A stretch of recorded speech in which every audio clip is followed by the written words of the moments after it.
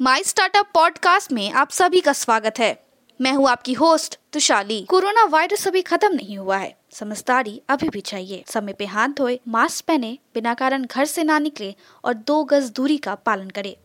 याद रखें, ये घबराने का नहीं, लड़ने का समय है। हम सबको मिलके इस वायरस से जीतना है।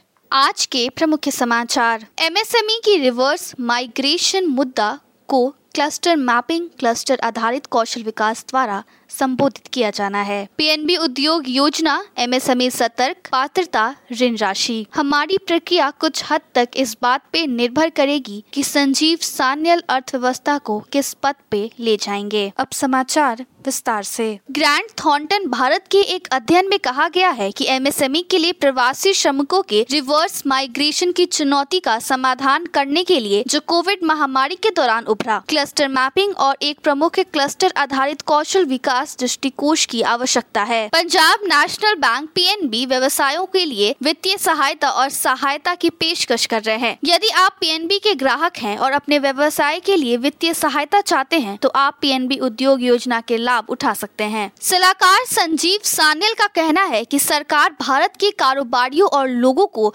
और आर्थिक राहत देने के लिए जो भी जरूरी होगा वो करेंगे। भारत में अंतर्राष्ट्रीय व्यापार वित्तीय सेवा एफएस प्लेटफॉर्म खोलने के लिए एक नए तंत्र से भारत के निर्यातकों और अंतर्राष्ट्रीय स्रोतों से आयातकों के लिए व्यापार वित्त के अवसरों को आकर्षित करने की उम्मीद है। महामारी के बाद की दुनिया में ऑनलाइन शॉपिंग और डोर स्टेप डिलीवरी की बढ़ती लोकप्रियता के साथ 1 से 2 दिन डिलीवरी की मांग बढ़ रही है। इस सप्ताह के सुशासन फीचर में सोशल स्टोरी ने सूक्ष्म, लघु और मध्यम उद्यम मंत्रालय एमएसएमई की बाहरी सहायता प्राप्त मिशन के प्रमुख विनीता हरिहरन ने उन पहलों के बारे में बात की जो भारत सरकार ने समाज के गरीब वर्गों को राहत देने के लिए किया है। एमएसएमई क्षेत्र को पुनर्जीवित करने के लिए मेक इन इंडिया और आत्मनिर्भर भारत जैसे पहले भारत को वैश्विक विनिर्माण केंद्र बनाने की आशंकाओं को हवा दे रही है। कई लोगों का मानना है कि सही गुणवत्ता मानकों पर सही कीमत पे और सही समय पे सही उत्पाद देने की अपनी क्षमता का उपयोग करके भारतीय कंपनियां अन्य एशियन देशों का मुकाबला कर सकती है और साथ साथ उनकी जगह भी ले सकती है। निजी इक्विटी पीई फंड पहले से कहीं अधिक प्रौद्योगिकी के नेतृत्व वाले स्टार्टअप में निवेश कर रहे हैं। स्टार्टअप फंडिंग के लिए महामारी के नेतृत्व वाले उछाल के दौरान अन्यथा अपेक्षाकृत सतर्क फंड प्रबंधकों से उच्च जोखिम का संकेत देते हैं। फोकस बिजनेस सॉल्यूशन लिमिटेड 13 जुलाई 2021 को बीएसई एसएमई प्लेटफॉर्म पे सूचीबद्ध होने वाली 341वीं कंपनी बन गई है। भारतीय प्रतिभूति और विनिमय बोर्ड सेबी ने 18 मई 2010 को एसएमई एक्सचेंज मंच पर कहा। चेयरमैन ऋषभ प्रेम जी ने कहा है कि विप्रो वेंचर्स ने 25 नए युग की कंपनियों में निवेश किया है जो फर्म की पेशकश को बढ़ा सकती है और इसका पोर्टफोलियो $25 करोड़ है। आज के लिए इतना ही। हमारे टीवी चैनल पे 400 से अधिक स्टार्टअप्स और एमएसएमई शो है,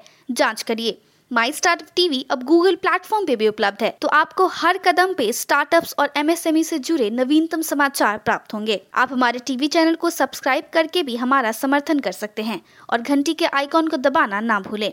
आप हमें फेसबुक, ट्विटर, इंस्टाग्राम, लिंक्डइन पर भी फॉलो कर सकते हैं या हमारी वेबसाइट www.mystartuptv.in पे जा सकते हैं। देखने के लिए धन्यवाद।